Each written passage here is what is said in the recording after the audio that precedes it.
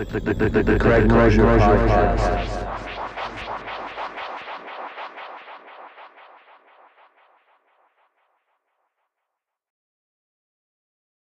How you doing? Good. Thanks for joining me tonight. I really appreciate it. Hey, it's not a problem. Thank you. Thank you for having me on. Yeah, no problem. It seems like you're having a really good 2022. It's been a productive 2022, for sure.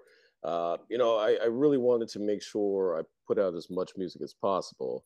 Um, Not just because, I wanted to have a vast amount of, you know, hits on my discography, but really I wanted to reach as many people as possible and work with as many people as possible, first and foremost.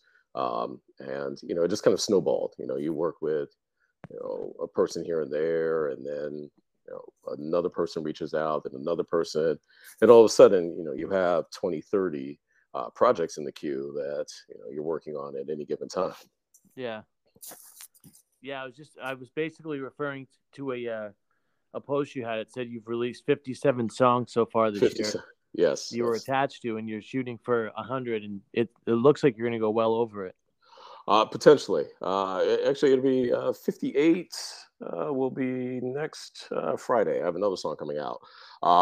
But there's quite a few projects that I'm wrapping up now. The thing is, a lot of people are waiting on me because I have mixing and mastering that I'm doing also for these projects. And I've been taking my time. The one thing I want to be sure of is to make sure each release that I'm involved with is high quality. I'm not trying to just churn out music. I'm not a machine.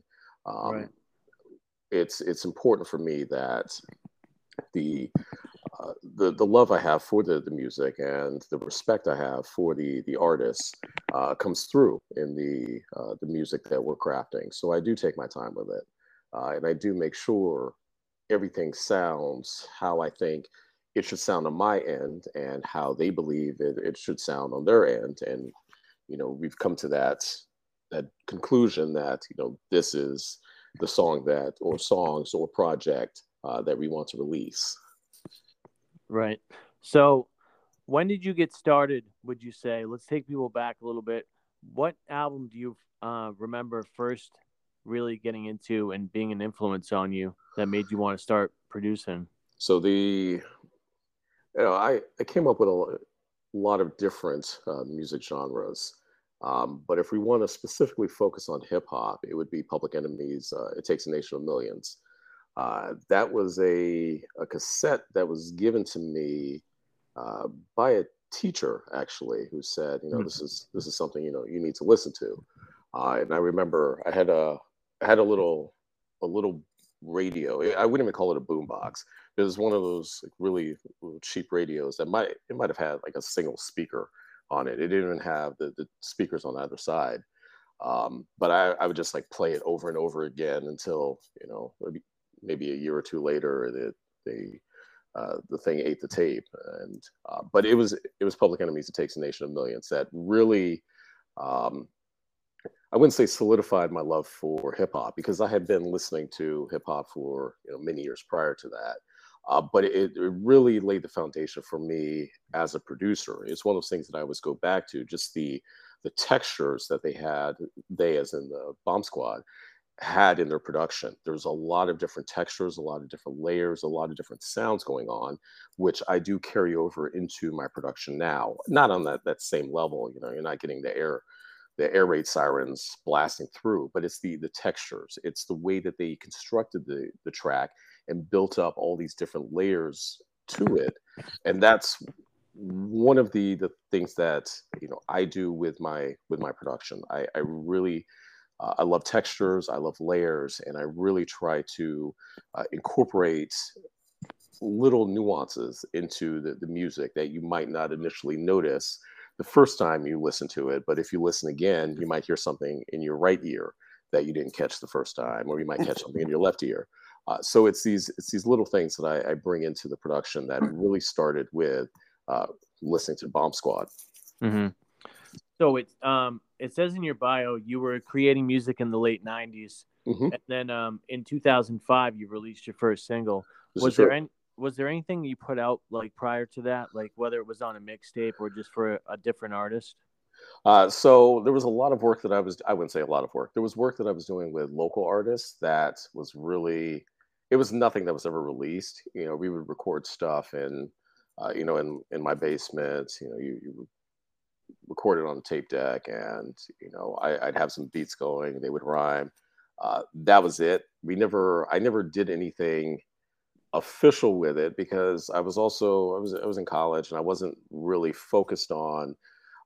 I didn't really see this as anything I could push to that next level until about 2000, 2001.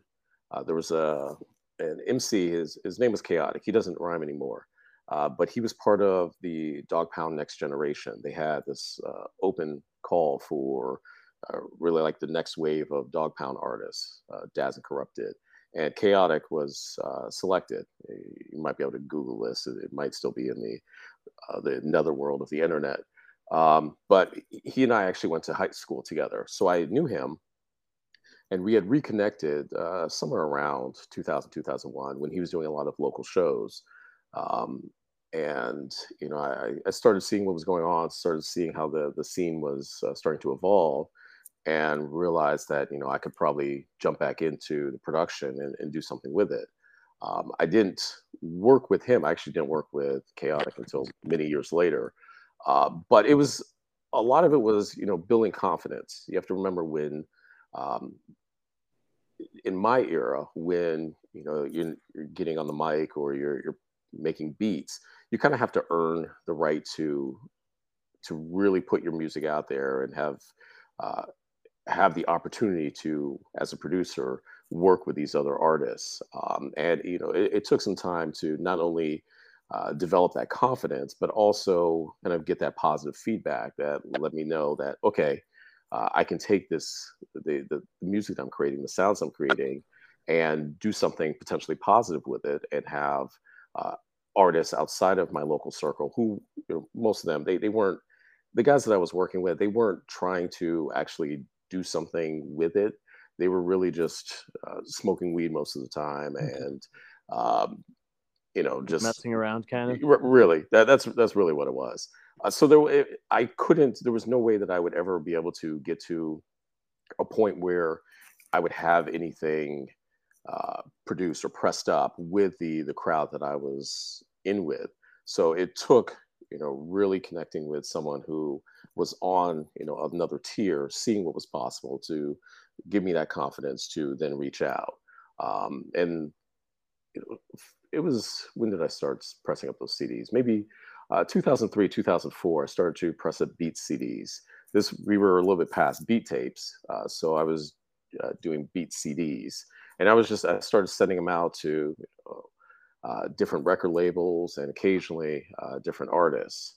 And around that time, I connected with DJ City Rich.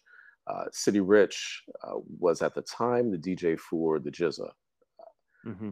He was also I don't know if it's the same time, but a little bit after that, he was tour DJ for Ari the Rugged Man.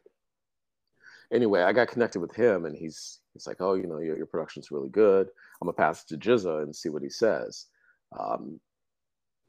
I met up with Jizza. He listened to the beats. He said, "Oh, I love what you're doing. I want to work with one of these songs."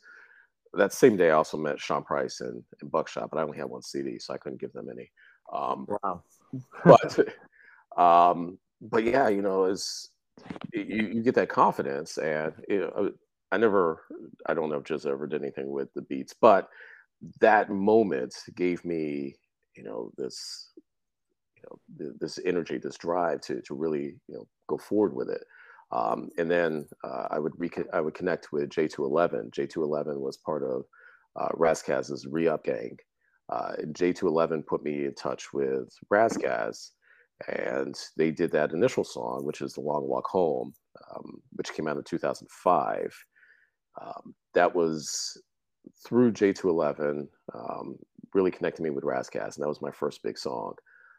There would have been actually a song prior to that in 2004 that would have come out with Be Real, that he had a contest on his site at the time, and he was working on his mixtape. This was the first of the Gunslinger series. Um, you know, production contest, send some beats. Whoever wins, I'll record to the song, and your song will be on my mixtape. I won. He selected my beat. The song never came out. So 2005, the song with Razzcast and J211 is my first official drop. Yeah. So would you say MySpace was around at that time? I can't remember if it was or not. Not, I mean, it might have been, but I wasn't using it until probably a few years after that, maybe 2007, 2008 ish, somewhere around there.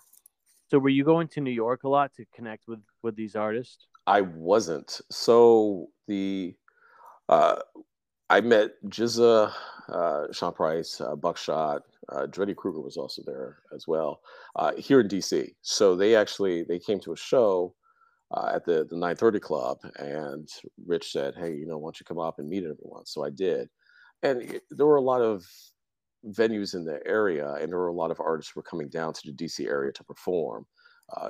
Necro would perform, not too far from here, and a lot of artists, and I would connect with them online. Some of them would have websites, some of them, because obviously, this is many years ago.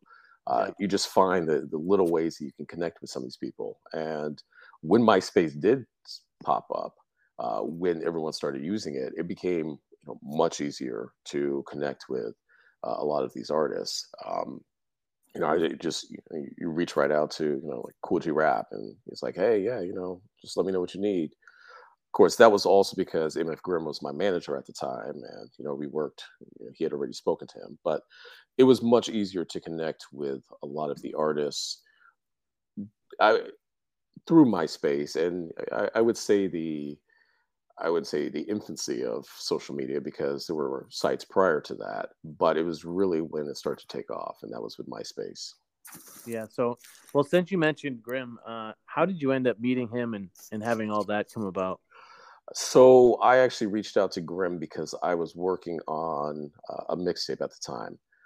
This would have been 2005, late 2005, early 2006.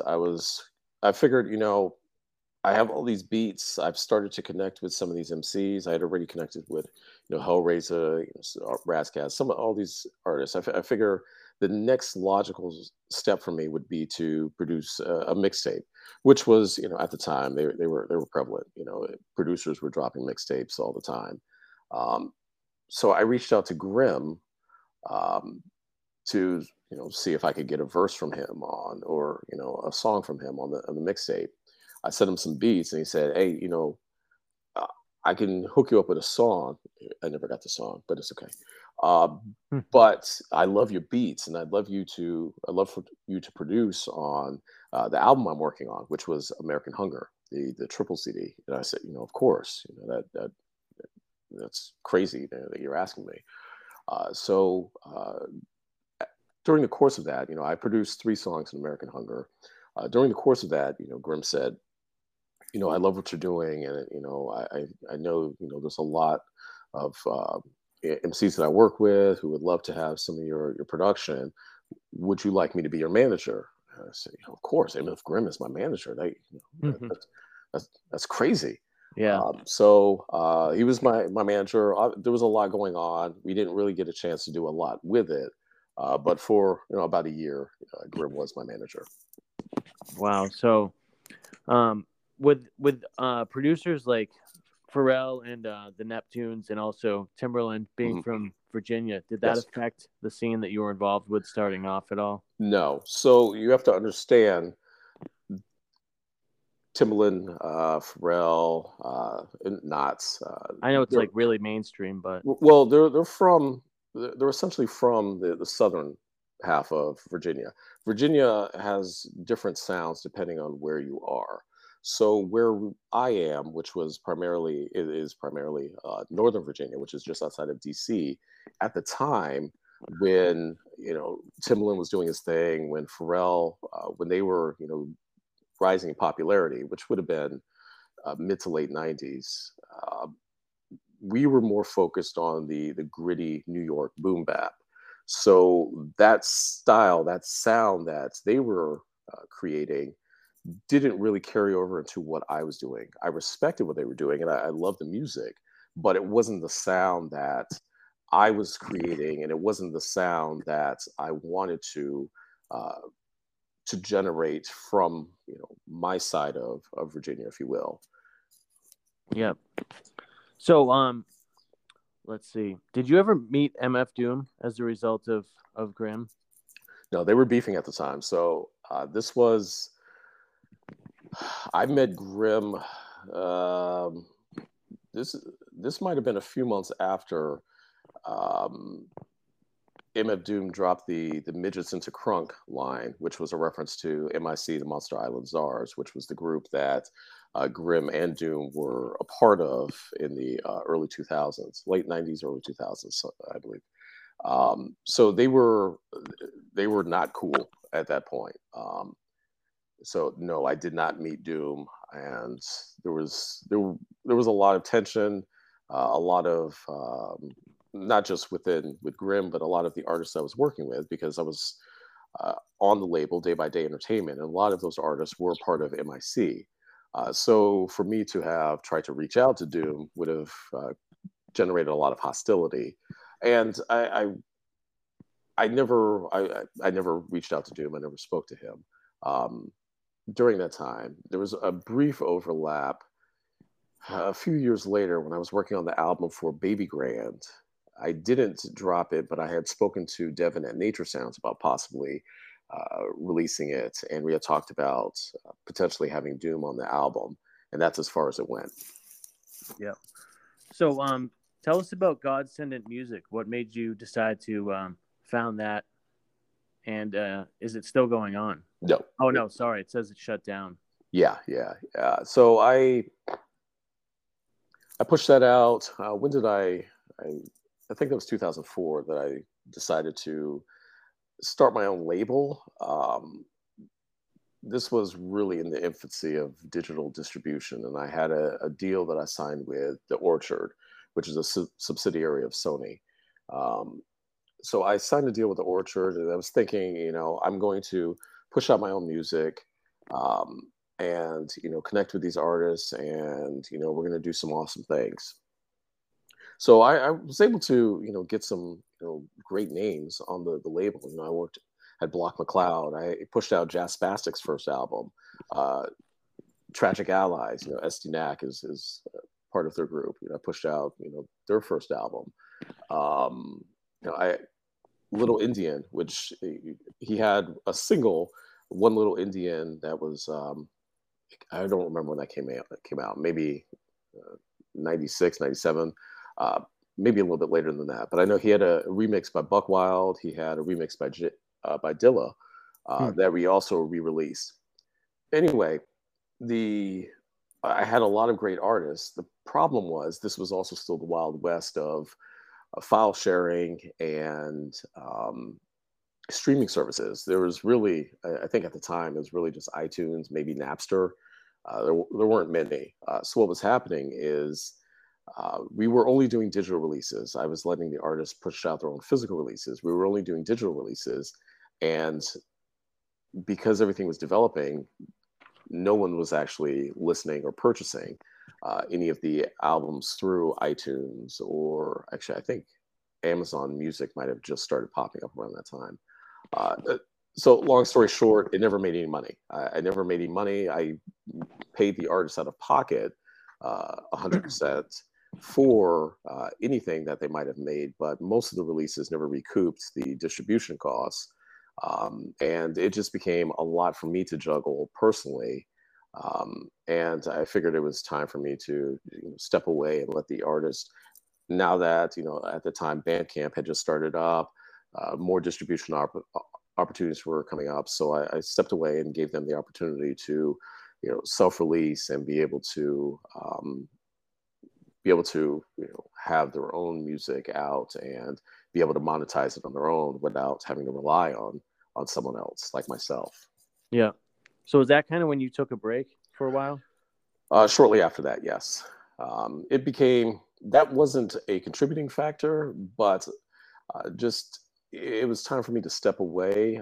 There were a lot of uh, there were a lot of things going on personally. I'm a father. I have children. My family is they have their needs. Mm. I needed to really step away from the music, and focus on my family, because I would say I was devoting more time than uh, I should have, and it became unhealthy, the amount of time I was devoting to the music. You stay up all night, till 2, 3 a.m., making music, and I was getting burnt out. I wasn't giving my family the attention they needed, and it was time for me to step away, and it was about 2014 or so when I did that. So were you still making music at all, or were you just completely not even using any machines or doing any production? Shortly after that, I want to say it was 2016 or so, I had a pipe burst in my house, and it destroyed Oh no. virtually all of the hardware that I had. So I was like, well, maybe it's a sign. Hmm. Um, I would occasionally make production here or there, digitally. There were a few things that, I would make some things, and I would stockpile some production just to have, because throughout that stretch, various people would reach out to me and they would say, hey, can you make something for me? Here you go. It's not a problem. But I wasn't putting the same level of energy into it. Um, I was just kind of, there as a guide, if you will. Yeah. So would you say the pandemic kind of got you doing it again? It did. So I had, prior to the pandemic, I had talked about doing a project with Breeze Overflowing, which, I've known Breeze since, I don't know, 2006, something like that. We've done dozens and dozens of songs, but we had never done a project. And I said, I have beats that have been laying around. We should do something. But it wasn't anything that we never had time. I have kids. He has his family. Uh, we didn't really connect until the pandemic. Hmm. Um, well, we didn't connect on a project. We were speaking all the time. Um, but because we had the free time, he said, "Hey, I'm not going anywhere. I have time to record. Let's get something going." So Breeze and I knocked out the EP, Old Man Spring, which was largely production that I had stockpiled from the last 5 years or so. So beats from, most of those were 2017 to 2019 ish, that he was using. Um, and while I was doing it, I said, well, this is re-energizing my love for music production and for creating the music. Um, and while we were doing that, then Breeze is sharing it on social media. That I'm working on the EP with Chrome, and everyone said, "Oh, Chrome's back," and then you get the snowball effect. But I didn't have any social media accounts. I didn't have Instagram. I didn't have Twitter. I didn't have any music out on any of the streaming platforms. I didn't have anything until about June of 2020. So I had pretty much just separated from everything and didn't come back until we had released, Breeze and I had released the EP. And then maybe a month after that, Shaka Mazulu um, reached out to me and asked if I wanted to remix the Shogun Assassin of Killer Army album, which I did, and we released that in December of 2020. Then it just started picking up from there. I think maybe November or December of 2020. Ryan of Man Bites Dog asked if I wanted to dust off the equipment and work on an album. I said, yeah, sure. I'm back in. Might as well get things going. And that was the beginning of the Ceremony of Innocence, which was recently released. So, looking back, like, did it surprise you? Does it surprise you at all, like being back into music and like just jumping right in? or was it something you kind of always planned on or hoped for? No, no. So I can honestly say I wasn't really planning on coming back into music. I think the only thing I might have wanted to do was, occasionally connect with a person here and there and maybe work on a song or two with them. But I never really thought that I would be where I am right now, with the amount of projects I've released in a relatively short time period, and just reconnecting not only with the same artists from the past, but also with all these new artists, and then shifting over to different genres, which is something that I was doing, a decade or so ago. Just kind of picking back up. What I did was I really just picked back up from where I was when I left, um, but not at that state. So not the 2014 Chrome, but more of the 2008 Chrome, who still had, a lot of that drive and that energy and that passion.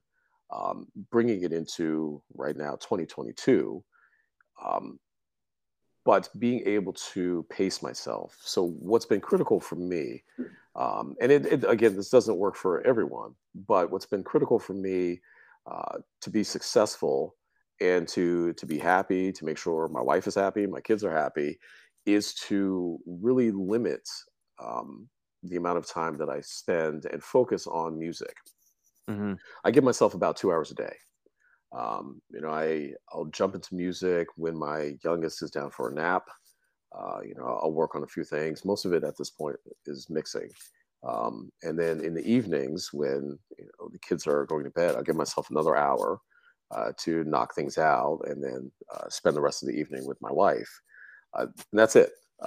If there's something that I need to squeeze in, I might give myself a little bit more time, but that's really the amount of time that I have. I give myself about 2 hours a day, and I'm more productive than I have ever been. I'm more focused than I've ever been. I'm more creative than I've ever been, and I think it's done wonders for my mental health, because when you become fully immersed in something, not just music. This can relate to a number of different things.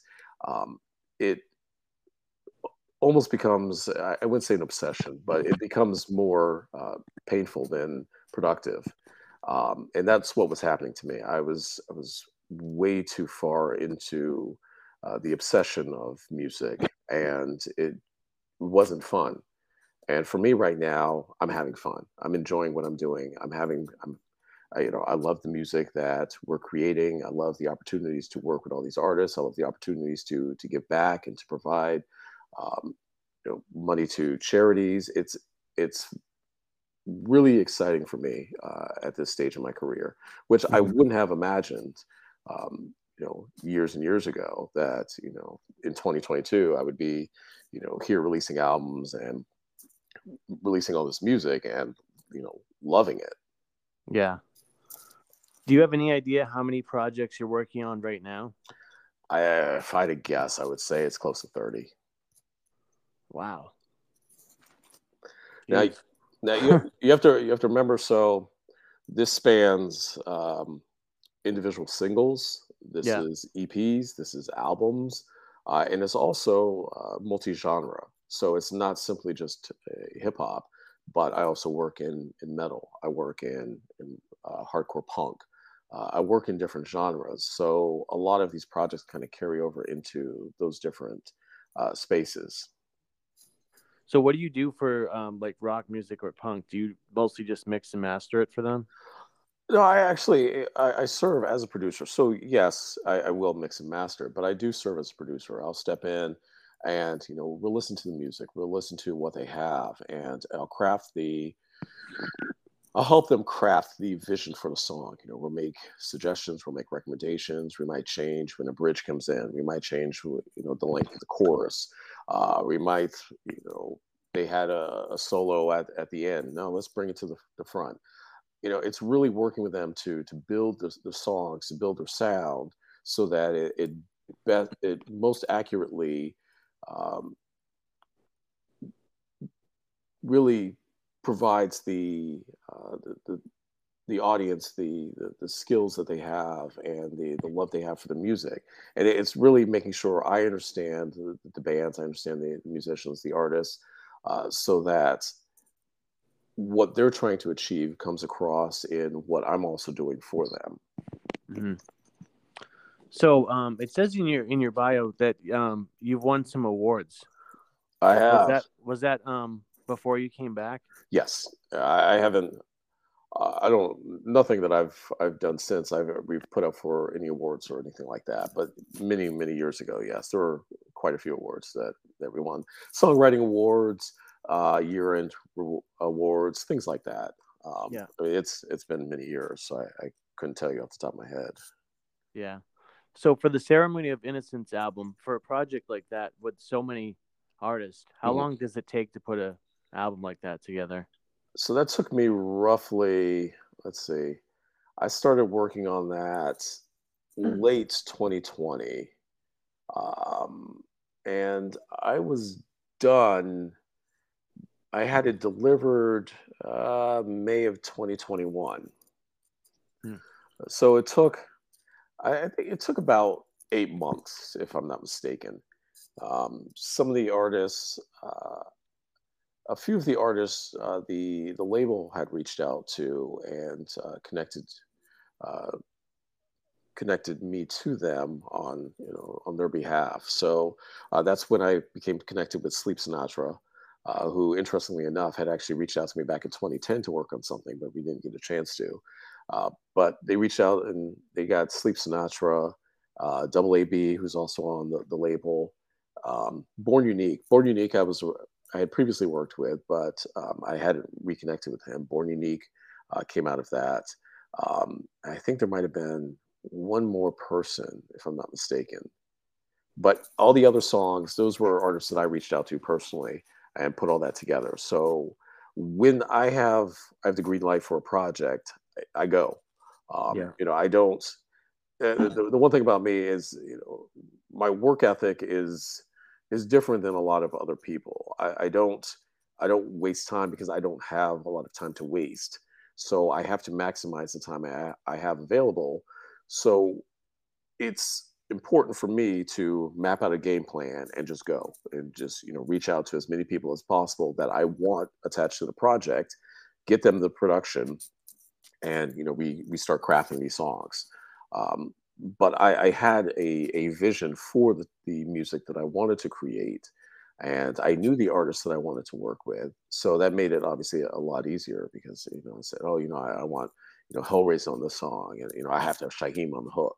Mhm. Um, so I had a game plan for the ceremony, and Does that include topics for each song, like kind of suggesting what they write to I or write about? so I don't typically do that. I usually let the artist explore the space of the music, and I usually, well, specifically for the ceremony, I crafted the vibe kind of around the the artists themselves. So they all kind of stuck to I would say they stuck to a theme, but they stuck to a vibe that I wanted for the songs. And that was important for me, more so than having a theme. Was keeping them in line with the vibe that I had, and I bookended that with the intro and outro, as well as having an interlude, dead center in the album to kind of pull everything together. But for me, it's that vibe, it's the atmosphere, the ambiance that was created from the music that I wanted to carry through all the individual songs. So it all felt seamless. It all tied together, even though the production for some of the songs could be starkly different from one to another, but it all felt cohesive. Yeah, it does. Definitely. So are you already at work on another producer album? I actually am not yet because I just released Ceremony a month ago. Um, I'll probably start work on that maybe late December. At this point, I need to. I have a lot of projects in the queue that I need to finish up, so I'm going to focus on those first, and then get started on the next album. I might. I've started putting together a few different songs, but I haven't sat down and figured out who's going to be on the next album, um, what the production is going to be like. I just haven't done that part yet. Yep. So Bobby J from Rockaway is a friend of mine. Shout out to Bobby. How did you Shout out guys to Bobby. first connect and start working together? So I reached out to Bobby for Antisocial. I I reached out to, so I already had I had Chris Rivers on the song, and I needed a hook. I had the, the funny thing is that I didn't realize that Kwame and Bobby had the connection that they had. I knew, Oh yeah. so I found that out later, which Wow. was kind of funny. I had actually reached out to Kwame first to do the hook, and never heard back. And it's fine. It happens. Yeah. He's extremely busy. So I reached out. I needed the second verse, and I had heard a song that Bobby had put out. I don't remember what song it was, but one of the DJs had played one of my songs, and a song by Bobby came on after, and I was like, oh, he's pretty nice. He would go well on Antisocial. So I reached out to Bobby. He did his verse, and around that time, Kwame got back to me, and he said, "Oh, 'cause I might have mentioned that I had reached out to Kwame for the hook, and he said, "Oh, Bobby got back to me and said that uh, you were working on the song. I'm sorry I didn't see your email. Just let me know what you need. I'll get it back to you, in an hour." He said this. It was maybe 2 hours, which is still crazy. It's Kwame. Right.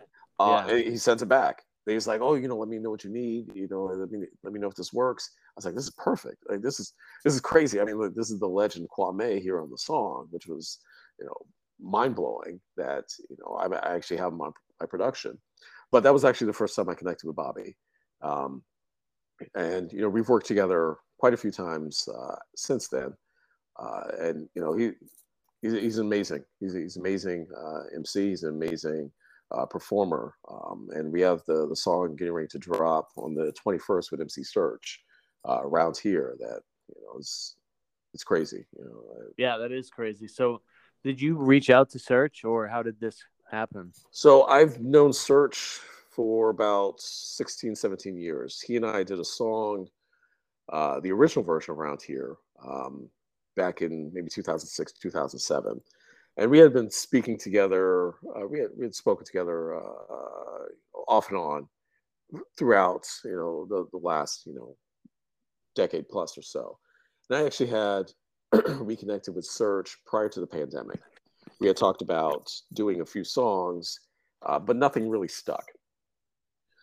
So while I think this was last year, I was going through the vault and I found the old song, the old verse that Search did, and I remixed it. And I said, it'd be crazy if we push this out around here and get Bobby on it, because both Search and Bobby are from Far Rockaway.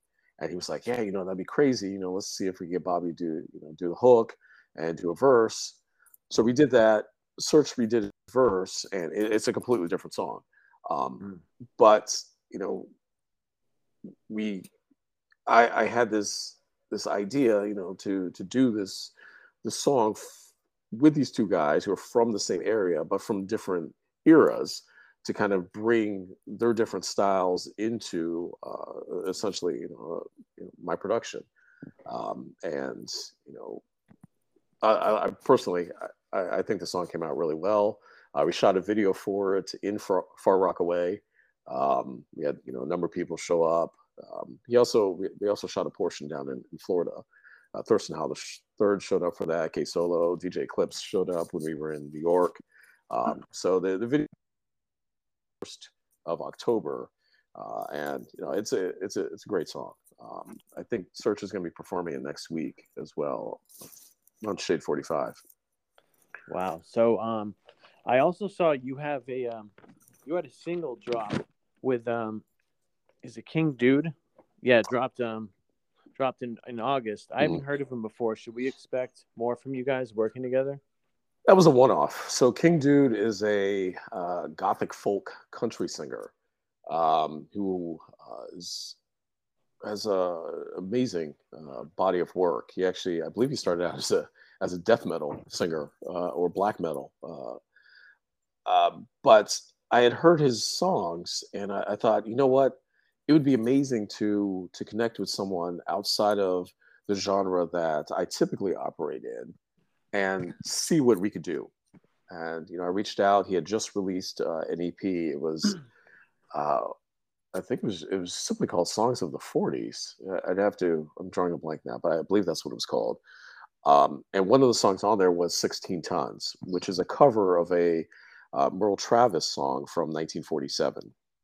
It Hmm. had been previously covered by a number of different country artists, including Johnny Cash. So it was a quite popular song, and he covered it. So I said, well, I love your vocals. I love what you've done here. Can I have it and put my own spin on it? And he said, yeah, sure. Let me know. So I laid the foundation for it, and I again reached out to Doug Wimbish of Living Color. Shout out to Doug Wimbish, the legend, the legendary bass player, Doug Wimbish, Hmm. who laced the bass throughout it. And then I also reached out to Daniel Fleming, who is he plays guitar for Age of Ruin. They're a DC hardcore band who's been around for decades. And I asked him to play something on the chorus just to kind of beef it up. And we dropped it. It's done surprisingly well on streaming sites. Um, but the real reason I put this together, and I've been putting together similar songs, similar projects, was specifically for charity. So the project itself uh, was designed to bring attention to Punks for Autism. Punks for Autism is a nonprofit who they create merchandise, specifically T-shirts with artists from all over the globe um, that have they have these awesome T-shirts that they sell, and 100% of those sales go right back to local and national autism related charities. So I loved the work that they were doing, and I wanted to do something for them. So I created. Actually, this was actually the second. Um, but the 16 Tons remix, 100% of that, anything that we earned from streaming, from Bandcamp, went right back to Punks for Autism. The first one I did for Punks for Autism was actually the Line of Fire single, the one with Chuck D, Brother Ali, Speech, and again, Doug Wimbish of Living Color. That also, 100% of that went to Punks for Autism as well. Hmm. That's cool. So, do you feel like there's a song you're most known for, or a project? Um, it's funny. It always seems to be something different that people will reach out to me and say, "Oh, I remember, Hush Little Baby," which was Razzkaz's diss towards the game, or Hellraiser's Lost Ark, or Ill Bill's, Awaiting the Hour, or most recently, people say, I love 16 Tons, or I love Line of Fire, or I love, Ceremony album.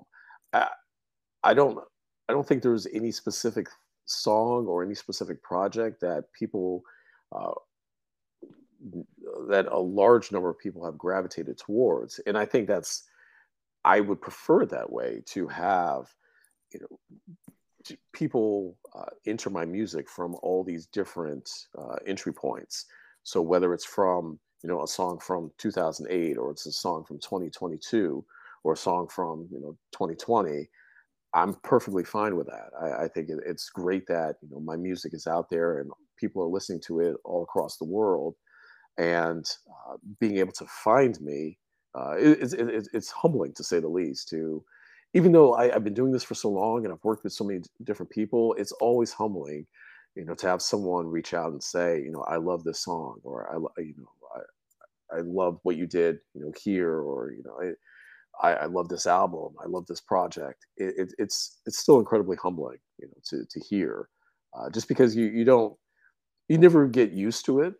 For me personally, I never really get used to it. You don't really you're just making the music. You don't really think that people are listening to it like that. And then, you occasionally see your streaming numbers. You're like, wow, there's a Mm. lot of people who are actually listening to it.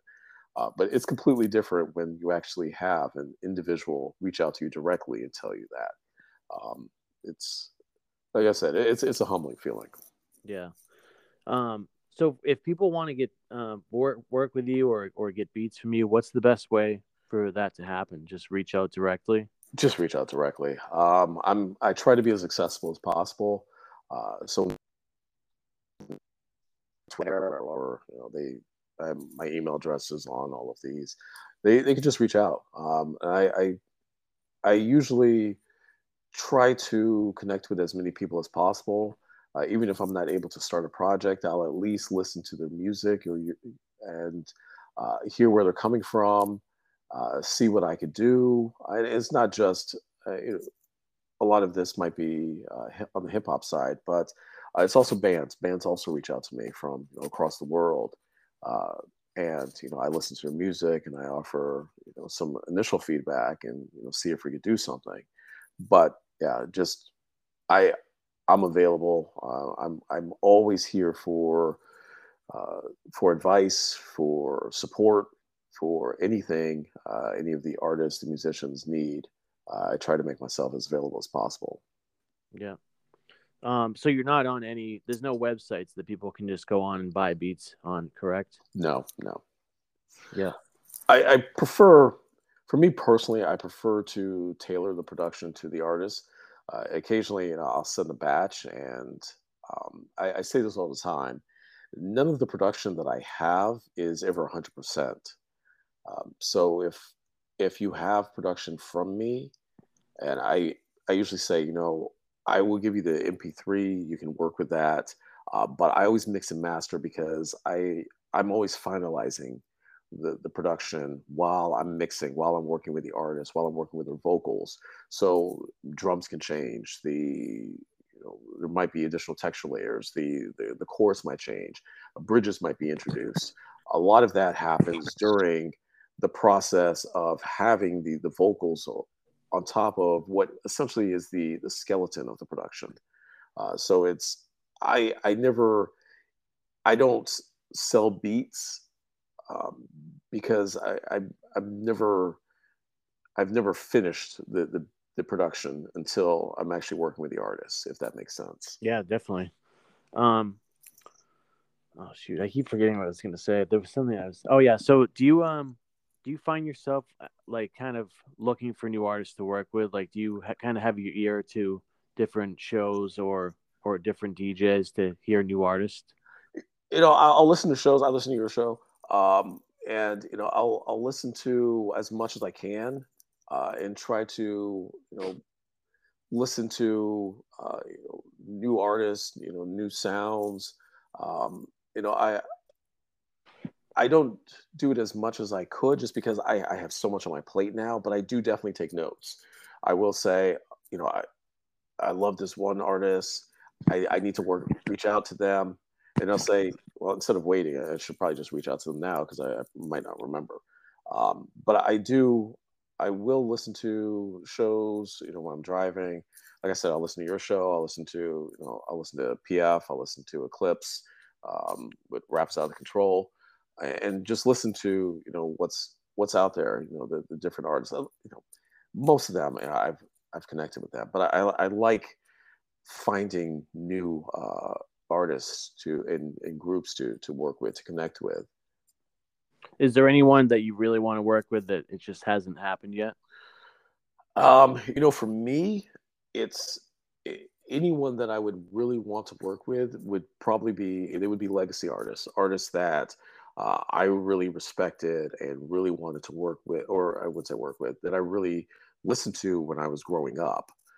So you have LL Cool J's and Big Daddy Kane's. It's those legacy artists are the artists that I personally, those are really at the top of my bucket list right now. Maybe I'll get to them. If not, then there's hundreds and hundreds of artists that I would love to connect with and I would love to work with. But that the top of that are those MCs that I was listening to when I was younger. And that selfishly, it's just it's one of those things where because I grew up listening to them, I would just love to be able to work with them. So, being able to work with, Chuck D, being able to work with MC Surge, being able to work with Kwame, being able to work with, all these artists you know, from the era when, I was really developing my interest in music, really the 80s, has been, an incredible experience for me. Yep. So I got one or two more questions, and then we can wrap it up. There's a lot of people produce nowadays, or they want to get into it. What advice would you have people really just starting and trying to get into it? So there's a few things. The big one is you have to keep going. You have to develop a thick skin. You have to really stick with it. If it's something you are interested in, if it's something that you feel like you're skilled at and that you love and enjoy, you have to stick with it. You have to really develop those skills and really strengthen yourself as a producer. What's also important is you have to, as I mentioned a second ago, you have to have thick skin, because when you send out your production, no matter what stage you're at, you're going to have people who are just going to flat out reject it. And you have to take that criticism and either use it to strengthen yourself as a producer, or for some people it's just too much for them and they decide to step away. It's important to use that to get stronger, and it's also important to network. Whether you're networking in real life or you're networking virtually, it's important to network, to get your name out as much as possible, because that's what put me where I am right now. Networking, reaching out to all those different artists decades ago, just connecting, whether it was through email or snail, writing letters. I actually, back in the day, you write letters and send them off. In the infancy of social media, whether it's MySpace or those platforms back then, to now where you have so many different opportunities to reach out to individuals. Take advantage of those opportunities and network. Get your music out there, and try to work with as many people as possible, especially as producers, to really help build not just your name, but also to help develop your sound, your affinity for the music and the type of sound that you want to be known for. That's a really good answer, because I mean, with you, it almost seems like it's easy for you to connect with a lot of well-known artists, and I'm sure like you've been shot down plenty of times, with all the people you've worked with. Oh yeah, it's like I said, it's not easy. I mean, for every MC that I work with, there's probably 5 that have either ghosted me or just flat out not responded. You have to be persistent. You have to keep going, because you just never know. The song with Search, for example, we kept going back and forth for 15, 16, 17 years, and I would send him something, nothing really. But now we have a single coming out. This is his first single in 27 years, and I'm producing it for him. Yeah, that's crazy. And that's just it's just kind of you just kind of use. I wouldn't say that you're just constantly trying to send your production, your beats to these artists, but you develop a relationship and you stay in touch with them, and you kind of build that rapport with them. And for a lot of them, we've connected past the music. I know about their family. I know about their kids. They know about my kids. We know about their activities that their kids are doing, and things that they do outside of it. You connect on a different level. It's a spiritual level, if you will. And those are a lot of the artists that I really have connected with and that I really work with. Artists I've connected with past the music. Just because at this stage in my career and at my age, I prefer to work with artists that I feel have the same level of passion that I have, And I feel like when we connect, we can actually connect and create something, more than simply, you know, a verse on, a beat. It's an actual song that we are creating together. Mm. All right. So before we get to the final question, can you let people know where they can find you online and give any shout outs you might Uh, have? so across the board, everything is Chrome Beats, KROHMEBEATS. So that's Instagram/Chrome Beats, Twitter Chrome Beats, Facebook Chrome Beats, YouTube Chrome Beats. Everything is Chrome Beats. I try to make it Yeah. as simple as possible, so it's easy to find me. But I'm most active on Instagram. But anyone could reach out to me on any of the different social media platforms that I have. If they need to get in touch, um, and I'm here. I'm here to talk uh, to everyone. I'm here to provide advice, feedback. I'm here to work with you. I'm here to point you in the right direction if you need someone else to work with. I'm here for all of that. That's really cool. So you actually have a lot of merch. Well, you have looks like shirts, CDs, tapes, and records Hmm. available. From for the ceremony of innocence, yes, we did all physicals for that release, yes, and they're all still um, available, but there's only a handful of records left, and there's only a few CDs left. So I highly recommend, if anyone wants to cop one, that they grab one pretty quickly, because there's not going to be many left. There aren't many left, and we're not going to repress after they're all gone. Yeah. All right. So would you say you have a top 5 favorite albums of all time? Top five favorite albums. I don't usually do top five albums, but what I will do is I will say top five albums that I was listening to a lot as I was coming up as a producer. Okay. Uh, Perfect. so big one for me was Into the 36 Chambers. Mm.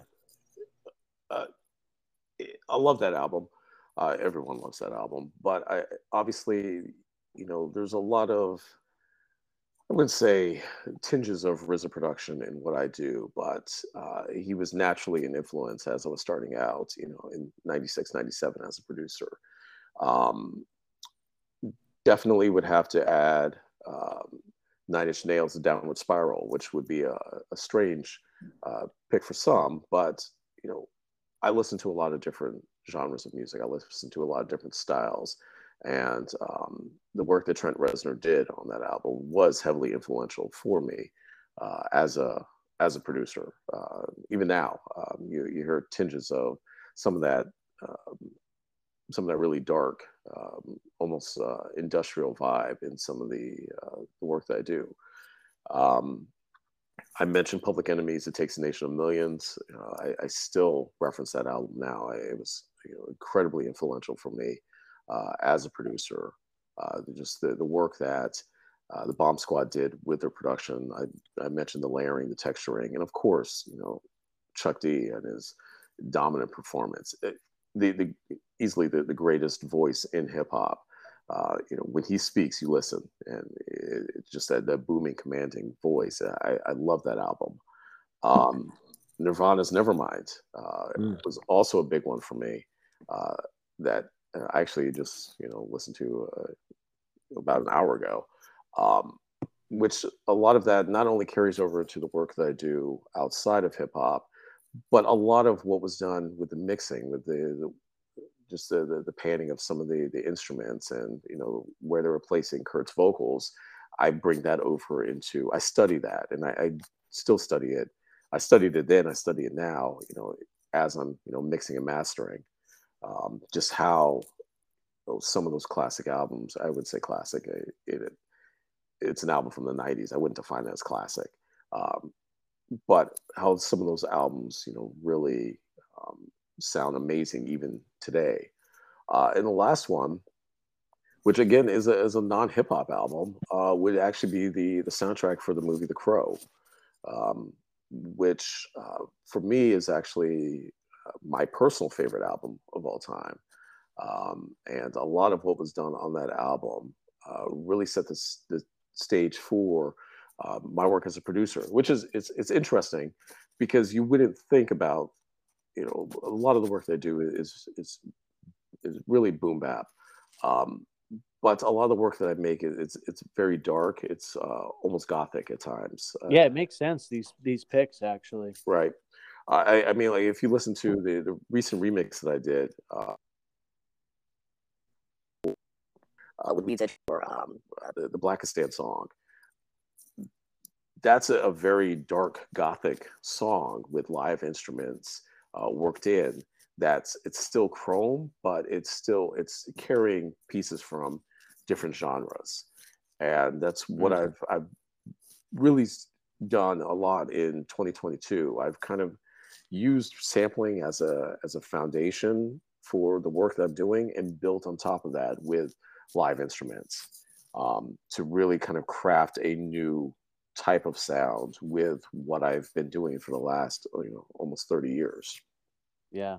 Well, yeah, those picks definitely make sense because I feel like Ceremony of Innocence it's a pretty dark album, the vibe, and I feel like a lot of your music is in general. So right, but it's perfect. I really like the music you're putting out, especially this year, and I really appreciate all these releases. It's pretty incredible, that you took such a break and came back and just manage your time a little bit better, and yes, it's making a huge difference. Thank you. Yeah, no, it's been surreal, if you will, just being able to be back in and still. Honestly, I'm more successful than I ever was, even when I was grinding crazy hard. Just everything that I was doing, it set the stage for where I am now. I won't say anything that I did in the past was wasted. I will say that the energy was misplaced, and that's what led to my need to step away. But it all contributed to get me where I am now, and I'm appreciative for everything that I have, and being able to not only work with all these artists, but be able to connect with the fans, and being able to connect with you, and have you play my music, the music that the artists that I connect with have created. It's humbling, and I can't thank you and everyone else enough. Definitely. Well, thank you very much for joining me tonight, Krohme, and please keep me posted on everything. Of course. And just keep killing it. I mean, you're having a really great year, and hopefully it continues into 2023 even better. Thank you. I hope so too. I'll keep going. All right. Thanks a lot. All right, now. Thank you. Take care. All right, now. Peace.